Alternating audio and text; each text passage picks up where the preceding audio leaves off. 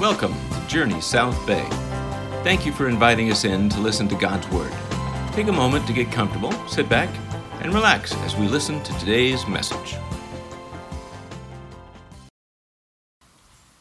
I'm so used to telling everyone to stand. Just a little plug.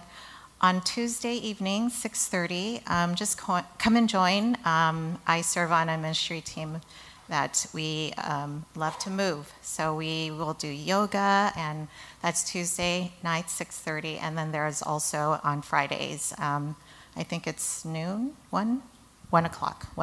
It's chair yoga, so please join us. But today I'm going to be reading God's Word, and it comes from Ephesians chapter 6, 1 through 4. Children, obey your parents in the Lord, for this is right. Honor your father and mother. This is the first commandment with a promise, that it may go well with you and that you may live long in the land. Fathers, do not provoke your children to anger, but bring them up in the discipline and instruction of the Lord. May God bless this reading of his word. You may be seated. In her novel, Confessions of a Domestic Failure, Bunmi Ladden writes about the challenges of modern-day parenting. She says this: how to be a parent today. Make sure your children's academic and emotional, psychological, mental, spiritual, physical, nutritional, and social needs are all met, while being careful not to overstimulate, understimulate, improperly medicate, helicopter, or neglect them in a screen-free, processed foods-free, GMO-free, negative energy-free, plastic-free, body-positive, socially conscious, egalitarian, but also authoritative, nurturing but fostering of independence, gentle but not overly permissive, pesticide-free, two-story, multilingual home, preferably in a cul-de-sac with a backyard, 1.5 siblings, spaced at least 2 years apart for proper development. Also, don't forget coconut oil. How to be a parent in literally every generation before ours?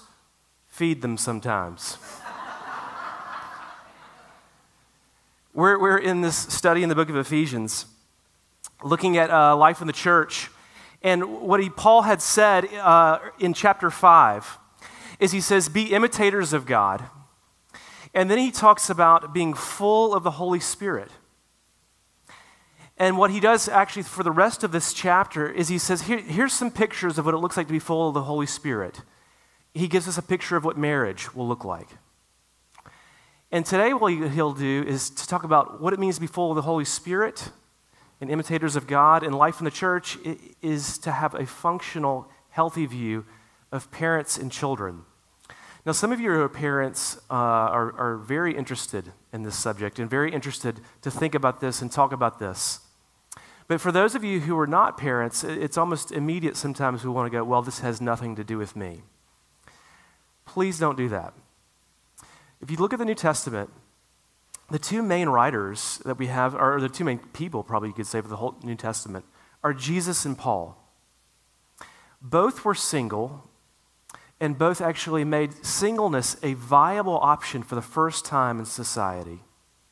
But both wrote extensively and talked all of the time about what it meant to be a parent and what it meant to be a child. In fact, what they both did is they both gave instructions on this and also talked about being a parent or a child as highly metaphorical for understanding the nature of faith and Christianity.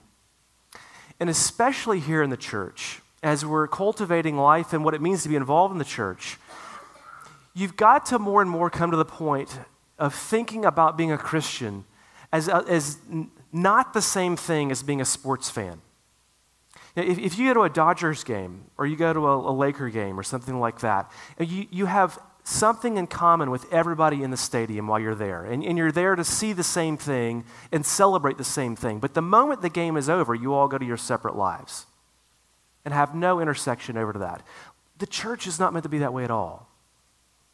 It's not meant to be just this, we have this thing in common, but once it's over, we go back to our own lives. It's life together. It's helping one another. It's involved in relationships. And the most intimate way that we can be involved in each other's relationships is helping each other parent and bring up children together. So let's look at these things this morning that Paul has to say to us about parents and children under just two headings. 1, just instructions for children, and 2, wisdom for parents. Okay, first, instructions for children. So Paul gives these commands to children, and it doesn't jump off the page to us the way it would have jumped off the page in the early first century, because today, everything you go to and everything you hear is, well, it's for the kids. But in an early Greco-Roman life, nothing was for children. Children were the most neglected, unimportant parts of society, and they had no value until they grew up and had a job. So the idea of Paul speaking into a community and writing a letter and directly addressing children would have just been culturally off the charts. No one had done this before. And so when he comes and he says to children, these 2 things: obey your parents and honor your father and mother. Now, the word for obey is 2 Greek words. That one means hear and under. So what he's literally saying is to obey means to put yourself under somebody and listen to them. That is, their words, their voice, their opinions are the determinative, overriding voice in your life. And the word he uses for children here is a word that would have been used for youthful children, for young kids. So what he's saying here is for those of you who are youthful kids, and in our society, we'll apply it this way. Those of you who are under 18, living dependently on your parents, living dependently in every part of your life, under their house, under their roof, Paul is saying this: you must, in that phase of your life, put yourself in every aspect of your life under your parents' voice. And what Paul is getting at right here is this incredible problem that we all grow up with a huge disdain for putting ourselves under anybody's voice. Augustine, in his famous work, The Confessions, has this great chapter where he talks about the pear tree. And he says he and his friends one day wanted to go steal some fruit off the pear tree. And he said, we didn't do it because we were hungry, or because we had this like Robin Hood imagination where we were stealing for this to go feed hungry people who couldn't feed themselves. He says, no, we actually stole and didn't enjoy the thing we stole. The whole reason we stole was to just enjoy the idea of stealing. He says, what pleased us was the reason that it was forbidden, the forbiddenness. Now, if you don't know that about your heart and about the human heart in general, then nothing Paul says here is going to make sense at all. The idea that obedience and putting yourself under a voice, most of the time, it has nothing to do with actually the thing that you're called to obey to, but very much to do with the idea that you're called to obey it. Because underneath all of us is this inclination to say, nobody tells me what to do. Nobody's going to shape my life but me. And one of the ways that God wants to heal that in your life is by giving you parents who will be the voice that you have to put yourself under. Now, do we do that just permanently? No. Because what he says in the very next verse, he says, honor your father and mother. Now, why would Paul immediately go from obey your parents to honor your father and mother? Well, the reason he's doing that is because he's joining in all of us who are children. Now, not all of us are parents in this room, but every single one of us has been a child. And what we begin to learn in life is that the nature of our relationship to our parents must change. And so the reason he goes from obedience to honor is he's entering in to the healthy dynamic that you have to enter into as you grow up and have a changing relationship with your parents. I mean, think of it illustratively like this. You know, as a kid, as an infant, your parents just feed you. They just open your mouth and they just put food into it. You don't even know what you're eating. When you get a little bit older, you know, what's for dinner? This. If you complain, it's like, tough luck. This is what's for dinner. You're going to eat it. As you get a little bit older, you know, sometimes the parents say, well, what would you like to eat tonight? Maybe we can have a menu like that. And if you're 30, and you're calling your parents and you're asking them if it's okay to eat this for dinner tonight, I'll be down front after the service. We should talk. I mean, as your age grows, what Paul is envisioning is that you have a diminishing dependence on your parents' immediate influence on your life. And what happens is you go from putting everything in your life under their voice to learning from their mistakes, to respecting their opinions, and to considering their voice. And all of us have to learn to grow up into that. Why?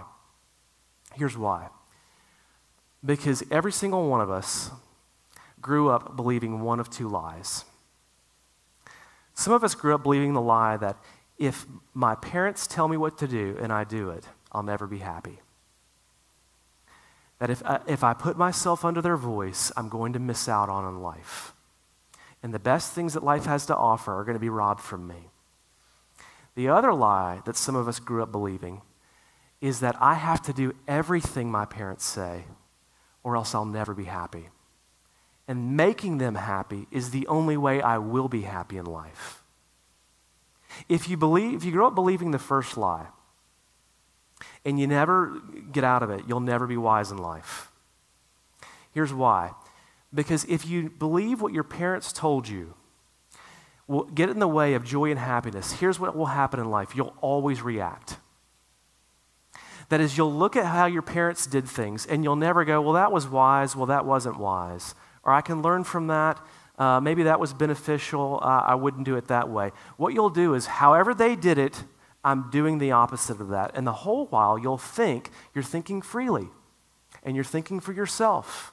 And you're making decisions that are wise and rational and thought out. And all you're doing is actually reacting to your parents. I had a girl one time who worked with me. And she would just talk really passionately about this certain political views. And as I began to counsel her and work with her, I began to realize she had a very difficult relationship with her parents. They just basically told her, this is how life is. Only good people think this way. Only good people talk this way. Only good people treat people this way. And it just hurt her. It just wounded her.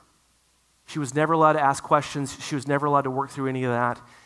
And what happened is when she grew up in life and she discovered certain things, she began to think. She thought, I'm making decisions, but all she was doing is just pushing back to how her parents had raised her.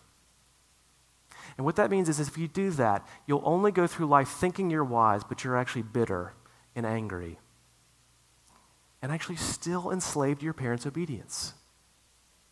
If you believe the second lie, that all you ever have to do to be happy is make sure your parents are happy, then you will never grow up as a person and enjoy healthy, loving relationships in your family.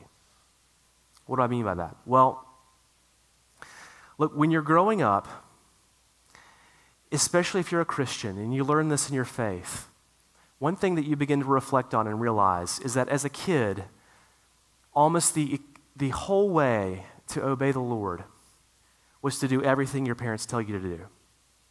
So that when they say, eat this, go to bed at this time, put your clothes away, turn that off, don't watch this. You begin to learn in life, actually, every time I did that, it equaled obedience to the Lord. But if you can't grow up out of that, if you can't grow up out of that paradigm, it's not because you were obeying your parents. It's because as a kid, you were worshiping them. And what happens is when you begin to realize that you are worshiping your parents, you can never grow out of that because that thing can never go away. They were your functional God. They were the way you were going to find joy and happiness. And what will happen is when you get married and when you bring other people into that relationship, you will demand that they worship them in the same way that you did your whole life. And you know what's sad about it is they will not love your parents and love your family the same way. They will hate them. And you will ruin all of your family's relationships, and you will ruin any possibility for your spouse or children or anybody else to love your parents and be in a healthy relationship with them if you believe that lie. Because you're meant to honor them. Let's apply this real quickly. Look, if you're a child and you're young and you're in your parents' house, here's what this text means for you. Unless you're in an abusive home, and if you're in an abusive home, you need to talk to somebody who is not in your family. And listen, abuse is not grounding or a spanking. Abuse is real, ongoing, emotional, physical violence. Outside of that, you need to do what your parents tell you to do. And it will not make sense to you, and there'll be things that you'll hate, and only in life will you discover the wisdom of it later. But if you're a child who has grown up into adulthood and you're into honoring, and you're into engaging relationships as an adult, look, what it can look into is just a friendship and a connection. But if it's a broken family, it's a broken relationship, here's what you've got to realize. The dynamic that you're in is because everybody plays a role. And how people communicate the role is if it's dysfunctional, they'll say things like, I'm stuck and I have no choice. Look, that's the language of somebody who's enslaved into obedience and has never moved on to honor. What you have to do is you have to learn to take back your choices and get out of that role. That will require boundaries. It will require probably some external help of somebody discovering what dynamic relationship are you in? What patterns are you giving yourself to over and over and over again that everybody's aware of, but you're not? Because Paul doesn't want you to be in that dynamic and be sucked into that swirl over and over and over again your whole life. He wants you out of it. He doesn't want you to hate your parents. He wants you to honor them. And one of the ways that you honor them is you get out of the dysfunction. And you treat them respectfully, but you treat them with boundaries. Those are the instructions that Paul gives for us as children. Secondly, though, he gives wisdom for parents. Like children, he gives 2 commandments to the parents. Do not exasperate your children or bring them up, and he says, and bring them up in the training and instruction of the Lord. Now, what do these mean? Dan Allender is a Christian counselor in his book, How Children Raise Parents. He says every child comes into this world asking 2 questions. Am I loved? And can I do whatever I want? And Allender says those questions produce 4 kinds of parents. He says they produce A, no, yes parents. That is, no, you're not loved, and yes, you can do whatever you want. He says that kind of parent, what it is somebody who is completely out of touch, who doesn't do anything with the children, and produces neglected children who go through the life wondering if anybody loves them and walking over everybody. It's some of the most dysfunctional stories in our society. The second kind of parent it produces is yes, yes parents. Yes, you're loved. Yes, you can do whatever you want. He says this seems so loving and so affirming, but the problem is it produces artificial love and produces a child who mistakes love for codependence. The third kind, he says, is a no, no parent. No, you're not loved. No, you cannot do whatever you want. Now, these children will grow up incredibly obedient, very in order, everything put together. It seems like the perfect package, but internally, they're miserable. They're not playful. They don't know how to do relationships. They don't know the difference between joy and sadness. Everything is stoic. And they will probably grow up either naively doing the same thing to their own children or despising and hating the parents. He says the fourth kind are yes-no parents. Yes, you are loved. No, you cannot do whatever you want. These are the kind of parents that I think the Apostle Paul is after here in this text. That when he says these commands, he's trying to teach us to be people who have kids answered the question, are you loved and can you do whatever you want, in a way that says yes and no? Now unpack that. Can you do whatever you want? No. He says, bring them up in the training and instruction of the Lord. This phrase, bring them up, is one Greek phrase, ek tre fede. It means to nourish, and it was often used to describe what food does for the body. And so what Paul is saying here is that the parental relationship to a child is meant to be very much like what food does for a body. And he says to do that with discipline and instruction. Now, those words, what they mean, are really connotations of boundaries and warnings. So when children ask the question, can I do whatever I want? The modern parent, the way that we talk about parenting in almost every school, almost every magazine today, approaches the purpose of parenting is not about imposing your own views. Your job is simply to love them and let them be whoever they want. Let them find their own way. But that assumes something in life that is just inherently false, and that's that we are born with the ability to navigate life's biggest questions without any training. Imagine it this way. Imagine a child going into a kitchen or going into a pantry and just having a parent just say, get whatever you want. Do it as you please. And them not knowing the difference between vegetables and what should be cooked, what has to be opened, between what is healthy and what's rat poison on the floor. And Paul says, if you don't bring children up without boundaries and without warnings, then your parenting is like that. That you're exposing them to food that they have no idea how to eat. They don't know what will hurt them, what will kill them, how much is too much, how much is not enough, how much they need in order to be healthy. Now, what does it look like to do this? A couple things. I think, A, you say no. Look, parents are often so worried about saying no because they don't want to be known as the mean parent. But if you don't say no, you don't love the child, you love yourself. Because what it is, it means you want to be, like people want to be their friend. I want to be their pal.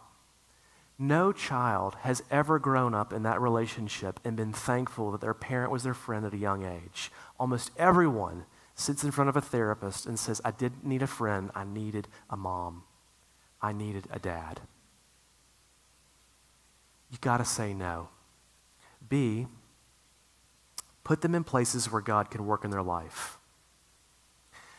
Now, if you hear this, bringing them up in the instruction of the Lord, and you're fearful that you have not read the Bible enough with your kids, or you don't pray enough as a family, or there's all these books that you want to teach them and they won't ever read anything, look, relax. What you need to do is you need to put them in places where God works. Paul is not calling you here to be the Messiah. Remember, this is in the context of the local church.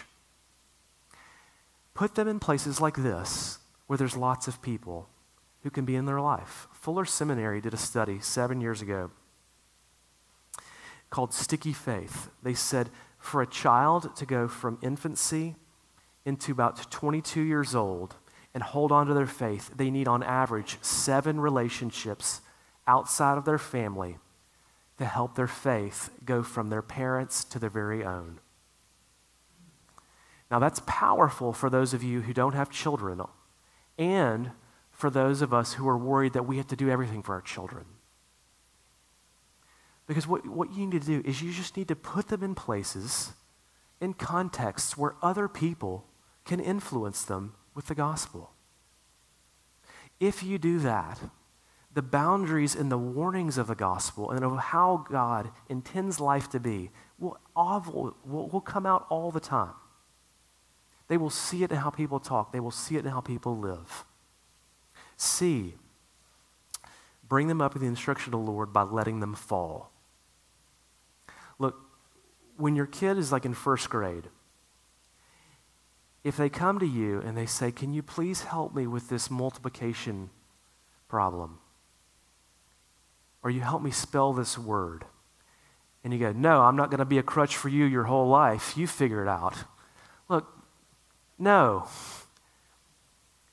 But if your kid gets to something where it's sophomore year of high school, he gets cut from a team, or there's some bullies at school, or somebody's not nice, or something didn't go their way, and you always intervene, then what you're doing is you're getting in the way of a way that for God to minister to them. Because one of the most powerful things the New Testament wants us all to learn is that joy comes through suffering. And one of the most profound ways that God wants to change our life is by meeting us in the hardest moments of our life and showing us that what you're living for is a mirage. And how the world works is actually upside down in God's view of the world.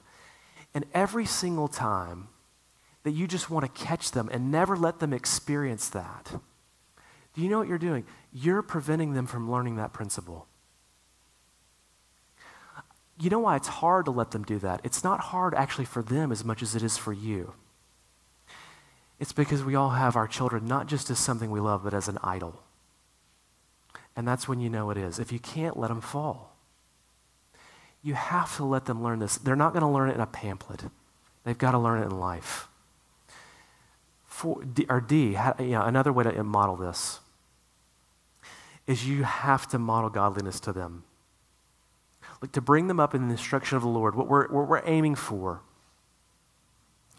is that kids would learn that how relationships work, how money works, how we should go into work, what we should do with our free time, what we should do in relationships, what marriage looks like, what friendship looks like, how life looks in God's kingdom. And you know what? You're not going to teach that by just having 150 books for them to read before they leave the house. If you read, you should read the Bible with them. You should pray with them. You should talk to them. But the most important thing for you to do is just live this out before them. I promise you, if you live this before your children and they never read a book, they will learn 1,000,000 times more than if you have them read an entire seminary curriculum and you never live it out. But take the pressure off your parenting and just aim for your own godliness in front of your children. And I think if you do that, you will begin to give them boundaries and warnings and bring them up in the instruction of the Lord. But as you're doing this, Paul says, fathers, do not provoke your children to anger. Now, when he says fathers here, I got to tell you this.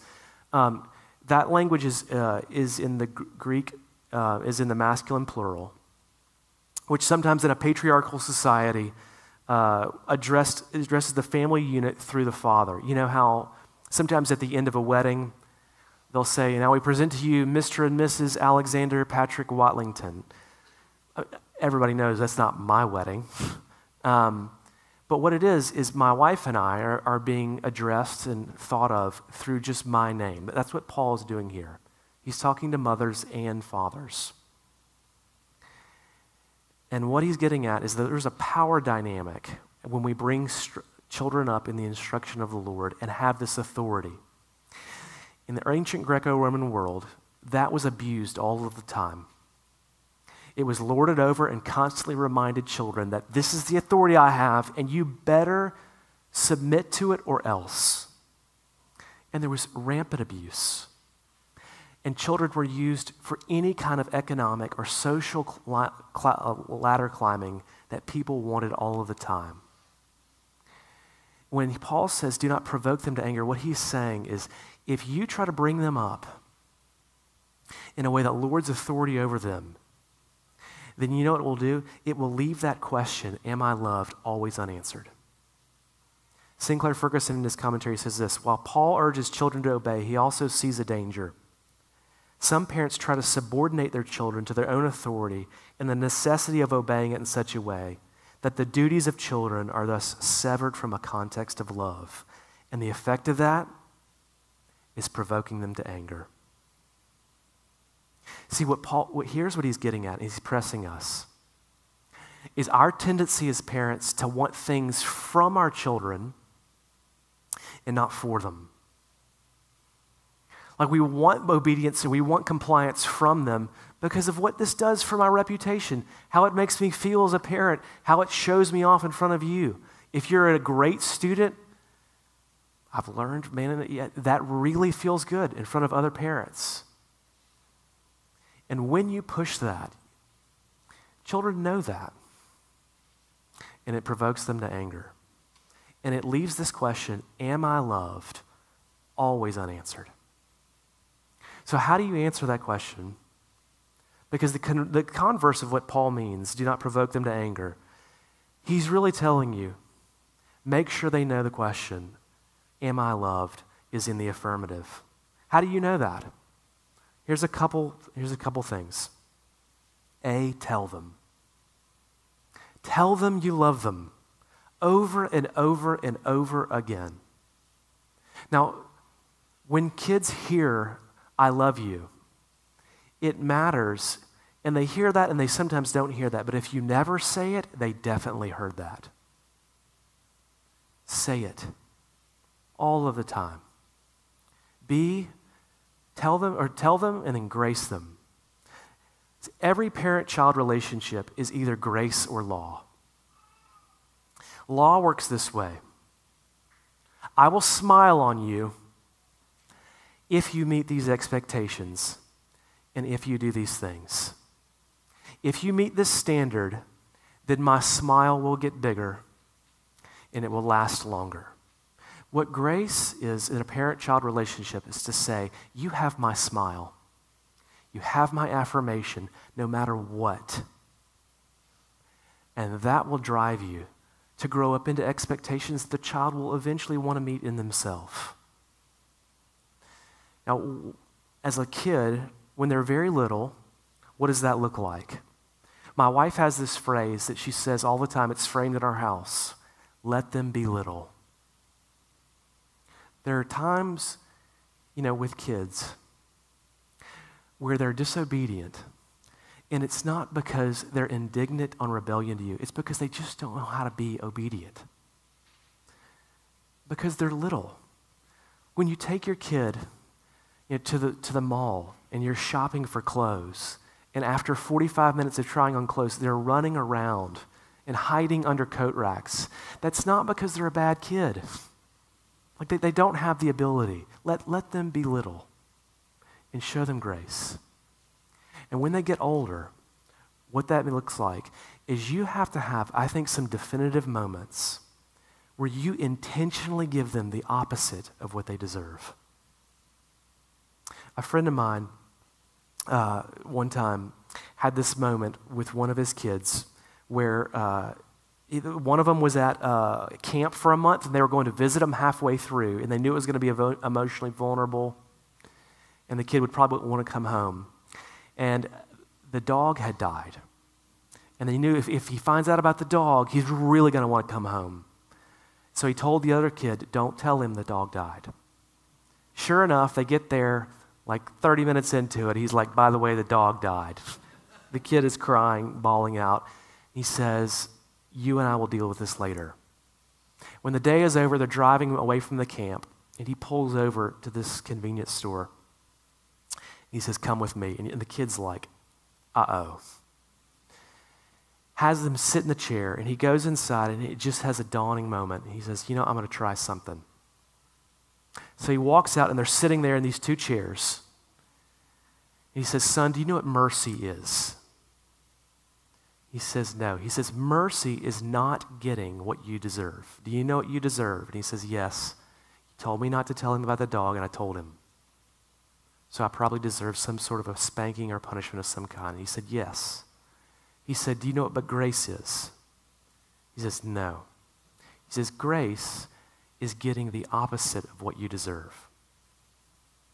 And my friend, he pulled out a pack of sweet tarts, and they just sat there in the chair and ate sweet tarts together. That's how kids learn the gospel. And if you do that, if you have those moments, your instruction and your counsel. It will not provoke them to anger. It will provoke them into Jesus. Lastly, quickly, you can be sure that you will do this in front of them. You will not provoke them to anger. You will answer the question of love if you repent in front of them. Look, some parents are so afraid of admitting their mistakes because they think if I let them know I was wrong, they'll think it's okay to be wrong. Or they'll know that I've got hypocritical problems, or I'm not perfect, and they won't take me seriously, and they won't listen to me next time. None of that is true. Look, one of the things your kids need to learn is confidence in God's love. That He's a forgiving, merciful, loving God. If you never trust that in front of them, how are they ever going to learn that? How are they ever going to learn the power of God's forgiveness if you don't practice it ever in front of them? Look, if you repent in front of your children, you know what it will do? They will trust you more. They will talk to you more. They will think you're more believable. You do not have to be a perfect parent. John Cox, who's a counselor in Mississippi, has this phrase where he says, actually, if you try to be a perfect parent, you'll kill your kids. He says, you just need to be a good enough parent. A parent who loves, who cares, who tries, who makes tons of mistakes, and then acknowledges them and repents. And you know why you can be a good enough parent? Is because you have a perfect Father in heaven who loves you and will father you no matter how good of a parent you are, no how many mistakes you made. And you know how you know He's a perfect parent and will never forsake you, no matter how broken of a parent you are, is because on the cross, His Son, who never broke up, who never made a mistake, who never struggled with anything, called out, Father. And the Father turned His back on Him so that He could look on all of us as children, and even when we're bad parents, and affirm us and love us. Do you know that God loves you in your broken parenting? In your broken ability to be a child? He loves you. Look, He has got you. Accept that and receive that. Let me pray. Father, all of these things, this question of being a parent is so difficult. We ask that You would help us. We pray for parent-child relationships, Lord. For those of us who are children, You would help us to love our fathers. Help us to love and honor our parents. For those of us who are parents, help us, Lord, not to exasperate our children, but to love them and to care for them. In Jesus' name, amen. If you enjoyed this message, we invite you to subscribe to the RSS podcast feed. This will let you know when a new message has been posted. You can also look for us on YouTube, Facebook, or Instagram at Journey South Bay. Until next time, God bless.